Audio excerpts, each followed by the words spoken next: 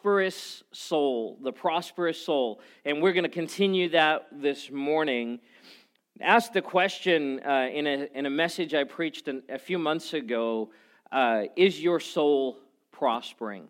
Is your soul prospering? And that question comes out of 3 John 2. 3 John's one of those funky books that only has one chapter, and so there's like no chapter designation. So it's just 3 John verse 2. All right? And this is what it says. Beloved, I pray that you may prosper in all things and be in health, just as your soul prospers. You want to prosper in all things in your life? Yeah? Anyone? You want to be in health? Absolutely. I think all of us would say, yes, I want to be in health. And what John is saying here to Gaius, who he's writing this letter to, he says, I pray that you would prosper in all things and you would be in health. But the caveat is this: those things happen as our souls prosper. That God has designed us with a soul that's supposed to prosper. It's supposed to do well. It has the capacity to prosper. And as our soul prospers, it will affect every part of our lives. And so I'd ask that question, is your soul prospering? The problem, though, is that we don't always understand what the soul is. We're familiar with the word, right? I have a soul, or we talk about soul food or soul music, and we heard that there's even a Kia Soul. That's not what we're talking about, right? We're familiar with the word, but it so often is the case, we don't understand the deeper meaning of the word. And so I can't really answer the question as to whether or not my soul is prospering if I don't know what my soul is. I can kind of take a shot at it, but more often than not, it's more of a near miss than an actual answer. So it's good to ask the question then, the follow-up question, what is the soul, and is it important? And how does the soul affect my life, my soul? And how do I care for my soul? If it's supposed to prosper, I'm supposed to care for it. I have a vegetable garden in my backyard, and for the first time in my life, I've had many failed attempts at having a garden. Start off with visions of grandeur and end up with a weedy mess, right? Now my wife goes, you start it, and then I have to maintain it. This time, though, it's been great. I'm taking care of these plants. I've got tomatoes growing, and I've got passion fruit vine going, and zucchini. The zucchini has just exploded. And then last week, it was 118 degrees.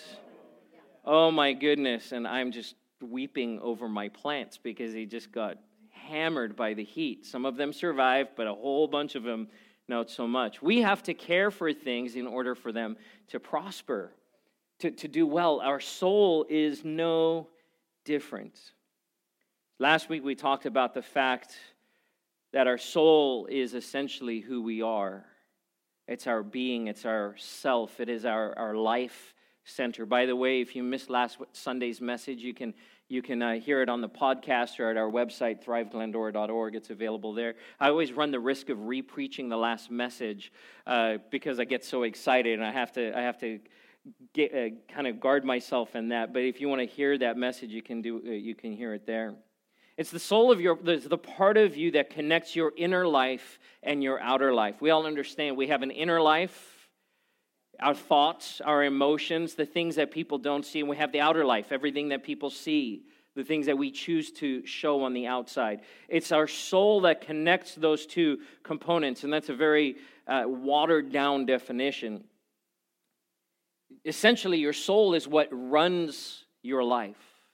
It's what directs your steps. It helps to determine what you'll do with your days, with your time. It connects your thoughts, your emotions, your intellect, your will, and your body. It integrates all of these aspects of who you are into a functional whole. At least that's the desire, that all of these parts of who you are would be connected into a functional whole. The author and pastor John Ortberg says it this way: the soul is the capacity to integrate all the parts into a single whole life. It is something like a program that runs a computer. You don't usually notice it until it messes up. Now, I'm always tempted at this point to say I'm a Mac user, so I never run into that. But if you're a PC user, you know what I'm talking about. That's why, amen. It's what runs your life, and usually you're fine until something messes up, and then you're very aware of the fact that something is wrong. That word integrate, by the way, is so key. We talked last week about how we need to be integrated people, that we can't compartmentalize our emotions and our will and our bodies and our spirituality and say, well, I'll just kind of focus on this part in this part of my life, but then leave it out in the rest. And in fact, our faith and our spirituality is designed by God to impact every part of who we are, not just some parts. In fact, Scripture talks about the fact that Jesus came to save our souls. He came to save our soul. He came to save our whole person. He didn't come to save just part of us. It's not like our bodies are just the holding vessel that doesn't really matter. If that were the case, God would not have gotten down in the dirt and formed us out of the dust of the earth and breathed life. If the body wasn't important, we wouldn't have one. But even our bodies are important to God. And so Jesus came to save our whole soul. But we do need to do this. We need to recognize, as we try to understand the soul more fully, is this. Your soul and my soul is needy. You have a needy soul. And that word is kind of double-edged, right? Because we use that word needy, and it kind of conjures up a negative connotation, right? We talk about needy people. Oh, he's so needy, and she's so needy, and kind of default to like this whiny person who just is never satisfied. And that's not the kind of needy that we're talking about. See, we're all designed with need. If I were to ask you to hold your breath, right, we go for, 30 seconds, a minute. Some of you might be able to go past a minute. But at some point, you're going to recognize your body's need for oxygen. You can't get around it, right? If I preach too long today, some of you are going to become very aware of the fact that you need to eat, right? Fight that need. No, I'm just kidding. You can ignore some needs and some you just can't. Breathing, water, and food, you can't ignore those. You know that you have to breathe. You know that you need water to live. You know that you need food. You can't ignore that. What you can, though, ignore is the need to eat a healthy diet. Right? You can ignore the need that your body's need for broccoli, for instance, right? I'd rather have French fries than broccoli, but your body doesn't need French fries. Your body needs broccoli. You need healthy food, but you can ignore that even for long periods of time, but eventually it will have an effect on your life. You cannot ignore the need for your body to rest. You can't just stay awake indefinitely. At some point, you're going to fall asleep because your body needs to rest. You need to be connected to each other. Our bodies, our lives rather, have a need for connection, and that we actually don't thrive when we live isolated, that we have an inherent need for connection. Again, you can ignore that, but at a certain point, your soul is going to let you know that you need healthy relationships in your life. And there's a whole other slew of things I could talk about, but I think we get the point. The reality is this: if I ignore the needs of my life, whether physically, emotionally, spiritually, if I ignore those needs, at some point, something's going to get unhealthy and broken. It's just going to happen. It's just a fact. It's going to happen that ignoring these areas leads to unhealth in our life. And the truth is that your soul is no different.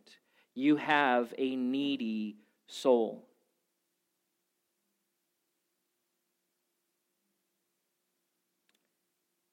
These needs, these soul needs, are so deeply ingrained in us that we could run the risk of just glossing over them, not paying attention, thinking that we're doing okay in some parts of our lives, and then ignoring other parts. The psalmist says it this way in Psalm 42, verse 1 through 2. As the deer pants for streams of water, so my soul longs for you, or pants for you, my God. My soul thirsts for God, for the living God. Where can I go and meet with God? You hear the cry? God, I'm desperate for you. In the same way that a thirsty animal will try and find that next drink of water in the desert, my soul longs for you in the same way. God, where is it that I can be refreshed in your presence, where I can find you, where you can minister to the very depth of who I am, to the deepest parts of who I am? So I want to speak this morning about the fact that our soul needs to know God and to be known by God. That every one of us needs to know God, but we also need to be known by God. And those will be my 2 points this morning. So let's talk about that for a few minutes. Let's talk about knowing God. It's a phrase that we could very easily dismiss as I got that one down, right? I nailed that one. I know God. I know God. I could tell you all about God. I could answer questions. In fact, if you were to enter me into a Bible God trivia game show, I would probably do pretty well because I know lots about God. See, the problem is we placed in our society a high value on knowledge. We placed a huge value on knowledge. Knowing things and being right are extremely important to us. Amen? And if I can possibly know more than you and be more right than you, then somehow I'll have a leg up on you. I'll be able to prove myself more than you, or I'm of some kind of more value or inherent value than you are. And so knowing things and being right are so huge to us, so important to us, but there's a huge danger, an enormous danger that comes with just gaining knowledge and approaching God in such a way that says, oh, I know God and I know about God. See, the more you know, the more you're seen as successful. The more you know, the more you're seen as, the more that you're esteemed or maybe even famous. The more you know, the more you are perceived as being right. That's the person that has all the right answers. But none of these things guarantee a prosperous soul. See, because knowledge without God leads us to pride. Always. Knowledge without without God, rather, leads us to pride. Not my words, but the Apostle Paul's words. In 1 Corinthians chapter 8, verse 1 through 2, he says this, "Now about food sacrificed to idols, we know that all possess knowledge. But knowledge puffs up, while love builds up. Those who think they know something do not yet know as they ought to know." Knowledge puffs up, but love builds up. You see the contrast here? By the way, why the food sacrifice to idols? Paul's addressing something in the church in Corinth that was messing up relationships. It was bringing division in the life of the church. And it essentially came down to the fact that some people were telling other people that they knew more than the others did, and therefore they were right. And you have to do what I say because I know more than you, and I'm right, you're wrong, this is the way it needs to be. And Paul's going, in the midst of that dialogue, you're missing the very point of a relationship with God and the very point of the gospel. Knowledge puffs up, but love builds up. Now, let me just pause here for a second. Knowing things is not a bad thing. In fact, the Bible tells us we're supposed to add to our knowledge. Paul, the same writer, says that we're supposed to add to our knowledge, and we're supposed to grow in our knowledge of God. But a healthy soul will grow in its knowledge and in love and in every other aspect. An unhealthy soul will just say, hey, I'm just going to focus on the knowledge part of it, and everything else is going to be left to the wayside. See, knowledge puffs up. That's the pride part. See, knowledge without God leads to pride. And the prideful heart has no place for God. The heart has no place for God. See, because pride cannot trust. If I'm prideful, I don't need to trust. If I have all the answers, why do I need God?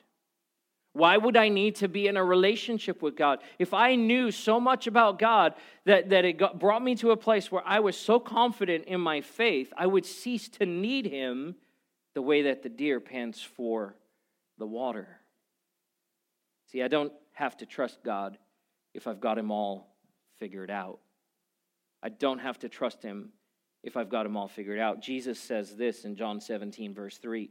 Now this is eternal life, that they know you, the only true God, and Jesus Christ whom you have sent. This is eternal life. By the way, this is not just about salvation. This is not just about salvation. And in the church today, we've put such a huge emphasis on salvation.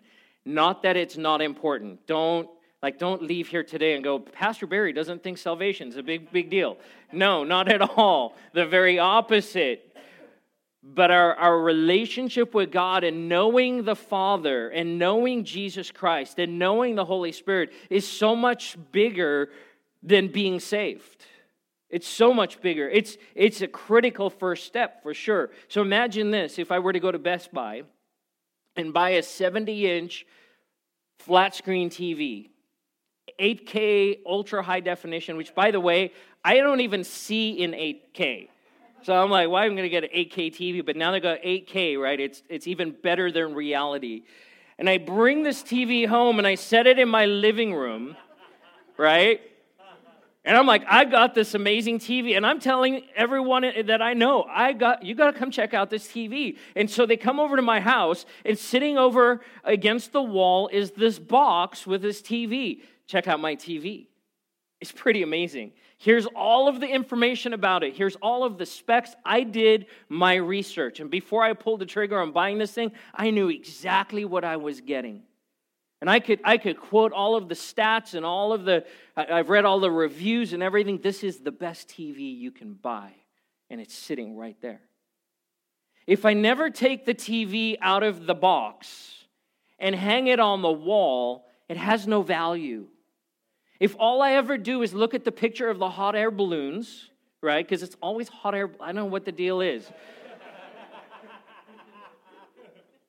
There must be some kind of contract somewhere. If all I ever do is look at the picture of the hot air balloons, I'm not getting the full experience, am I? I need to put that thing up, plug it into a device that's going to send it a picture, and then enjoy that picture. Could I suggest to you this morning, a lot of people approach their relationship with Jesus the same way. They buy into something and say, yes, I want to be saved. It's like bringing the TV home, and then it stays in the box. Yeah, I've got that. And I could tell you all about it, all of the pertinent information. I could read you all the verses and tell you why this is important. But if I don't take it out of the box and start living and enjoying and being saturated with the fullness of what it means to know Christ, to know God, I'm missing out. By the way, if you were to come to my house and I said, hey, I bought this TV 3 months ago and it's still sitting in the box, check it out, you'd think there's something drastically wrong with me, right? How much more in our faith that we would say, oh, I have this thing, I possess this thing that's so incredible, yet we do not fully engage our souls with God by knowing Him. So yes, salvation is critical first step, but it's so much bigger. Jesus says this is eternal life. Life. Eternal life. Eternity starts now. Eternity, my eternity with God doesn't start when I die. It starts now. And He wants me to live in eternal life in the fullness of knowing Him in that eternal life today, not some distant point down the road when these eyes close forever and my spiritual eyes open in heaven. No. He wants me to live now. And in order to do that, I need to know God. It's good to know about His nature and His character. It's good to know about His goodness, His justice, His mercy, His compassion. It's good to know that He loves you. It's good to know that He cares for you. It's good to know that He has a plan and a purpose for your life. But it's more important to know and experience and feel and live in His goodness, to receive His justice and mercy and compassion, to be wrapped up daily in His love, to experience His care in the broken places of our lives, and to walk out His plans for our lives. I don't want to just know about God. I want to experience Him in every part of who I am. Psalm 103, 1 through 5 says this, "Praise the Lord, my soul, all my inmost being. Praise His holy name. Praise the Lord, my soul, and forget not all His benefits, who forgives all your sins," salvation, "and heals all your diseases, who redeems your life from the pit and crowns you with love and compassion, who satisfies your desires with good things so that your youth is renewed like the eagles." Amen. I want that kind of life. Forgives, heals, redeems, crowns, satisfies, and renews. Our souls are designed for that. God is less concerned about just you getting over your sin. That you would just get to a place where you stop making mistakes. Because that means that you're just trying to be right. And that we would experience His forgiveness, His healing, His redemption. I love that. Crowning you with love and compassion. That you are royalty. That you are a son. You are a daughter of the Most High God. I love that. Satisfies your desires with good things. Come on. The Bible says that about you. That God doesn't want you to just get by. He wants to satisfy your desires with good things. My soul craves that. My soul longs for that. My soul needs that. And I pray yours does as well. That your youth would be renewed like the eagle. Come on, that's good. Lord, renew my youth. Give me the same kind of vigor and vitality I did as a young person. Have you noticed that the older you get, you could tend to become more and more cynical? We filter everything kind of through the cynicism, even the good things. Well, that seems really good. Well, it probably won't last. It's why we buy extended warranties. Right? It's probably going to break. At some point, this thing's not going to last. That we would be renewed and be like a young person who just sees everything with just this vitality and this vibrancy in this life. I said last week, and I will reiterate this every Sunday that we're in the midst of this series and beyond. The goal is to be so close to God, to know Him so intimately that His voice drowns out every other voice, including your own. That His voice becomes the only voice in every aspect, in every part, in every arena, in every moment of every day of my life. That the voice of God would be the loudest voice, the strongest voice, the voice that shouts down the accusations, the voice that shouts down the lies, the voice that shouts down the voice of the enemy, the voice of my past, the lies and the destructive things that have been spoken over me and you, that the voice of God would speak, would shout those things down, that it would overwhelm them. That kind of relationship with God leads to a soul that prospers. Paul says it this way in Philippians chapter 3, verse 10 and 11. I want to know Christ. Yes, to know the power of His resurrection and participation in His sufferings. You usually don't get an amen at that point, right? To participate in His sufferings, sign me up. But there's a depth here that Paul is echoing from his soul, becoming like Him in His death, and so somehow attaining to the resurrection from the dead. I want to know God. Even if it brings me to a place where I suffer because Jesus suffered, and if it means that I have to suffer to know Him more, I will suffer. Because in the midst of my suffering, I will experience His power. And so our rationale and our thinking in this world is make your life as safe as possible. In fact, psychologists and sociologists and all of the ists are discovering that children who are sheltered and protected is actually creating damage. That kids are designed to play, that skinning a knee. And it's not like, hey, tell your kids to go play in the street. That's irresponsible. But as parents that we give our kids room to play and grow and maybe even hurt a little bit. To be told no a little bit. To hear, you lost. Right?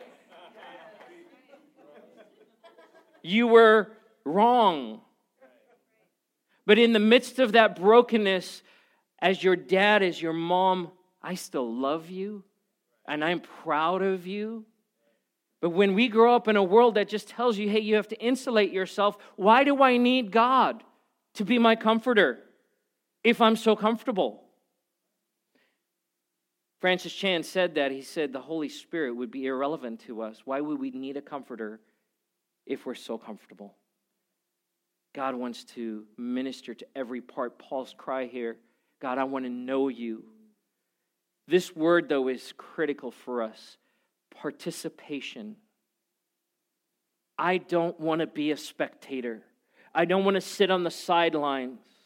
I want to experience every aspect of the life, the power, the suffering, the resurrection of Jesus. I want Jesus to affect my whole life. Every relationship, every decision, every check that I write, every decision that I make, every breath that I breathe, everywhere I go, everything I watch, everything I listen to, everything I learn. I want God, I want to know Him in such a way that He would affect all of that, to be wrapped up in Him. We used to live in Alaska. Excuse me, I need a little water. We used to live in Alaska, and in Anchorage, one of the things that happens in the winter is it gets cold. Very, very cold. Well, Westchester Lagoon, which is just south of the city, freezes over in the winter. And the city goes out and they take snowplows and they create these huge paths through the snow where you can go ice skating. And there'll be literally hundreds of people out there on the ice in the winter. And so we had gone down with a whole group from our church. Our kids were still really young. This particular day that we went down, it was about negative 13 degrees. It's cold. It's cold. And I've shared this picture before, but this is a picture of my daughter, Grace, who's actually running the media this morning. I asked her permission, by the way, to show that picture. And she came up to me, and she's just cold. And she's dressed for the cold, but at negative 13, it doesn't matter. It's just cold. And so she just comes up to me with that precious face, and she just said to me, "Hold me, Daddy, hold me." So as a good father, I pulled out my phone and took a picture.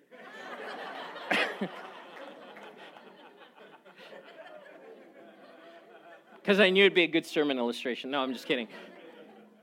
And so, of course, what I did is I picked her up and I held her. Your soul, there's a part of your soul, whether you know it or not, that is crying out, "Hold me, Daddy. Hold me, Daddy." And for some reason, we feel like that's weakness. That as you get older, that I need to shout that voice down, and I just need to suck it up. That I need to pull myself up by my bootstraps.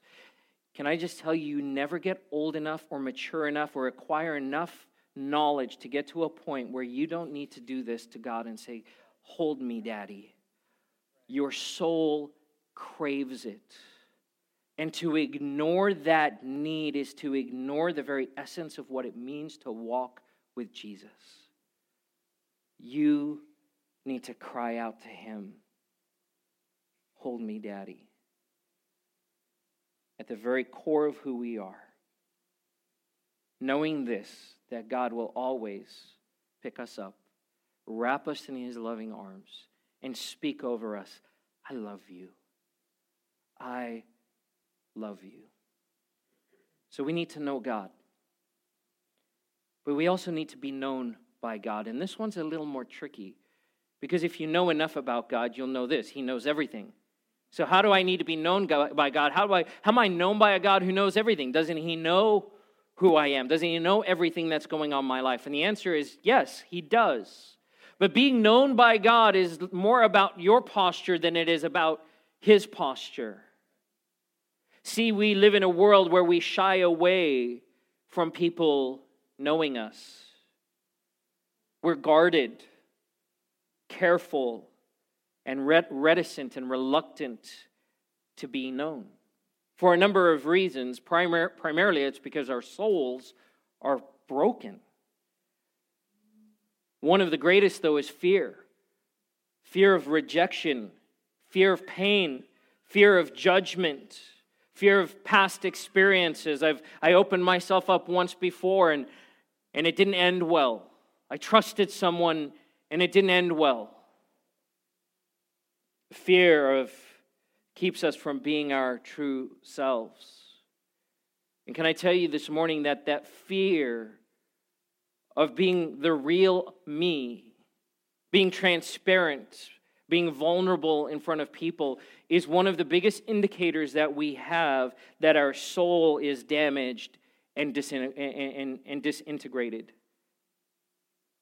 That there's parts of our lives where we can, with our cerebral understanding, say, well, God loves me and he's designed me to be in relationship with other people. But my heart, my emotions, my will, my past prevents me from actually walking into that. It's one of the reasons why the greeting time in church, for some people, they love it. They're like, yay! And for some people, it's like, please don't talk to me. Right? Now, we don't just remove that from our experience because we know that it's an important part of who we are. And we balance that with we want to be a loving and grace-filled place where slowly but surely we can emerge from that hidden place and start exposing and showing people who we truly are. By the way, being guarded and careful and afraid in showing who you are, as much as that shows damage to the soul, so is the person who just kind of tells everyone, anywhere, everywhere, exactly what's in their head and mind at any given moment in time.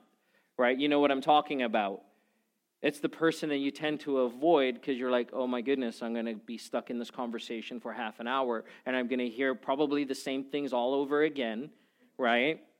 Yeah, there's not a lot of agreement happening right now.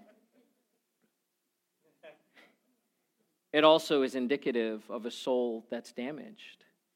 And so our souls, when they're not healthy, it'll express it in certain ways. By and large, as a culture, we tend to lean towards the guarded, sheltered, I'm not going to show you, because if you don't know, you can't hurt me, standing. But being known in a safe, grace-filled relationship allows us to find love, acceptance, and healing. Because the reality is that you cannot grow and you cannot find healing by yourself. That God has designed our souls with a need to be in relationship with God and with each other. And that we become an expression of his love through our lives to other people. And so there's risk inherent with that. There's risk that comes with opening ourselves up. And if we can't do it with the Lord, if we can't reveal to him the deepest parts of who we are, then we won't do it with other people, will we? We'll never go down that road. And so what we end up doing is managing our sin, managing our pain, trying to just get through and just trying to survive. And that's not the way God designed us. Probably the easiest way to illustrate this is the difference between dating and marriage. That in dating, in a dating relationship, you can just show that person the very best of who you are. Amen? This is everything I am that I'm going to let you see. And we are going to put our best foot forward. And you are going to love who I am, but I'm not going to tell you the whole picture. The problem is you fall in love, you get engaged, you plan a wedding, you get married, and then you're married, and now you're living with each other, and now you can't hide. Right? You can't hide everything. And I hear over and over and over from married couples, especially young married couples, this isn't the person I thought I married. What happened? Well, you put yourself in an environment where you just can't hide anymore. And the true self starts coming out. By the way, the better thing to do is to be honest from the get-go, right? No surprises, or as few as possible.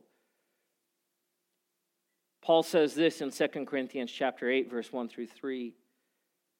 Oh, we already read that, by the way. I'm going to read the whole thing again because we read verses 1 and 2. Now about food sacrificed to idols, we know that we all possess knowledge, but knowledge puffs up while love builds up. Those who think they know something do not yet know as they ought to know. There's a right knowing and a wrong kind of knowing. But listen to this. But whoever loves God is known by God. Whoever loves God is known by God. What Paul is saying is this: you can either know stuff about God or you can love God.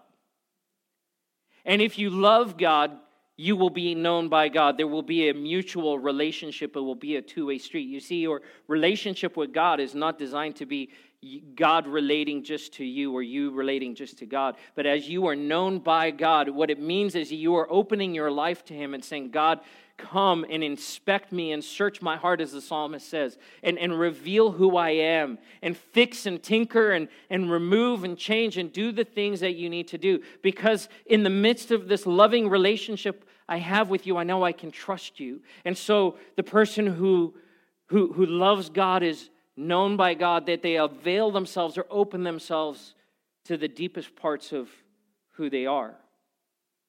See, we live in a church culture where there's a pressure to know the right things about God. Because at some point, someone may ask me a question, and I have to make sure I know the right answer. One of my favorite things as a pastor to do is people will ask me a question, and I've learned, as I've gotten older, to stop making stuff up. You know what I'm talking about?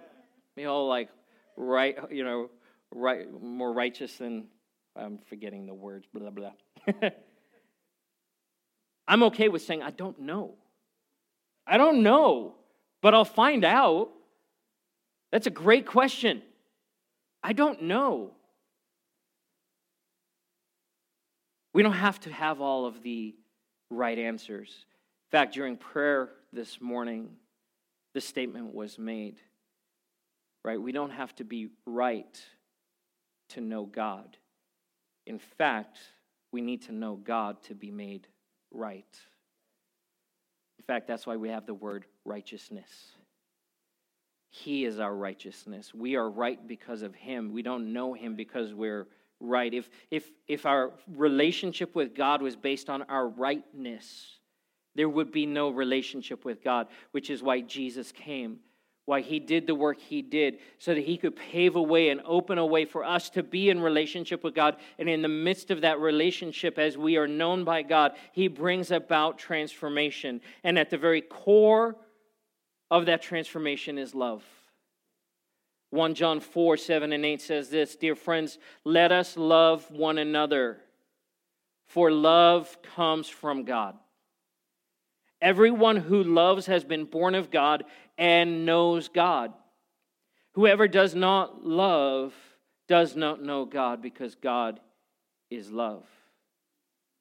We cannot love if we do not receive love from God, and God is the only source of love, true love, in the world.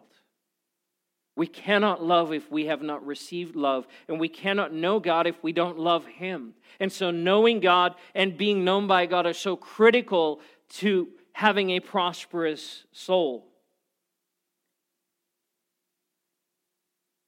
We have to know Him to know His love. And our appropriate and only response is to love him back. But there's one more step.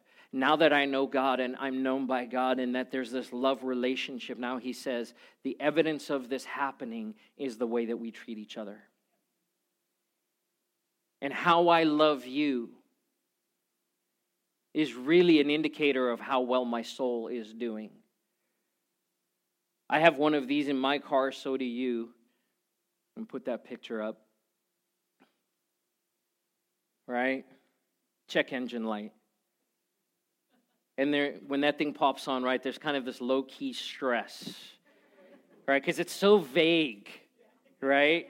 Is it like, oh, there's a fluid that's just a little bit low, or is this thing about to blow up, right? It doesn't tell you, right? And of course, it's designed by mechanics because you have to take it in somewhere, and they have to plug in a scanning tool that then reads the code and tells you exactly what is wrong, right? And that check engine light, what it's saying is something's not correct. Something's gone wrong in the systems of this vehicle. And right now is the time to go have it checked out.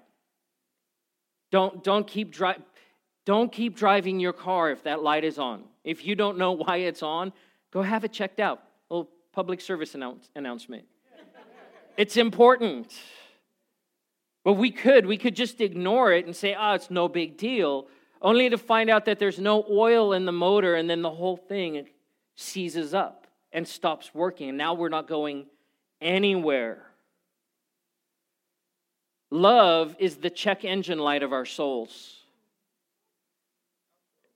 Love is the check engine light of our souls. How do you respond to people, whether you're meeting them for the first time or if you've known them for 20 years? When you see someone, anyone, is there just a love that wells up in your heart for that person, or do you walk in judgment? Drawing conclusions about their appearance, the car they drive, the way the kids behave? Is there a frustration? Oh, that person just bugs me, right? Or is there love? If the response of your heart and soul towards other people, no matter who they are, is anything except for love, your check engine light is on. It's not actually an indicator that there's something wrong with them. It means that there's something wrong with you. And it's time to come before the Lord and say, God, search my heart and show me what's the fault code? What's going on inside of me that's causing me to respond to this person with anything other than the love that flows from your heart? What is being filtered through my life that's garbage? Right? That's tainted.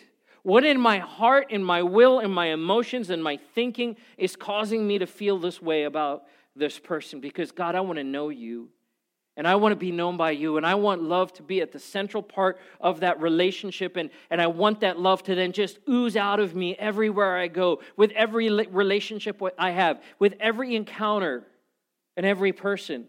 And here's the part that I believe breaks God's heart, is that even in the context of the body of Christ within the church, there's more judgment and criticism and frustration and arm's length relationship than what we see in the world sometimes. Why? Because I know more than you do, and therefore I'm right and you're wrong. And there's no place for God in the prideful heart. Church, we have to come before God and say, God, search my soul. Expose what's going on in a healthy way, in a way that will lead me to healing, to rid ourselves of shame and guilt, because that's the byproduct of that kind of relationship. If I'm always judging or being judged, rejecting and not accepting, at the end of the day, the only response or the only product will be shame and guilt. Am I walking in shame and guilt? And God doesn't shame us. God doesn't shame us.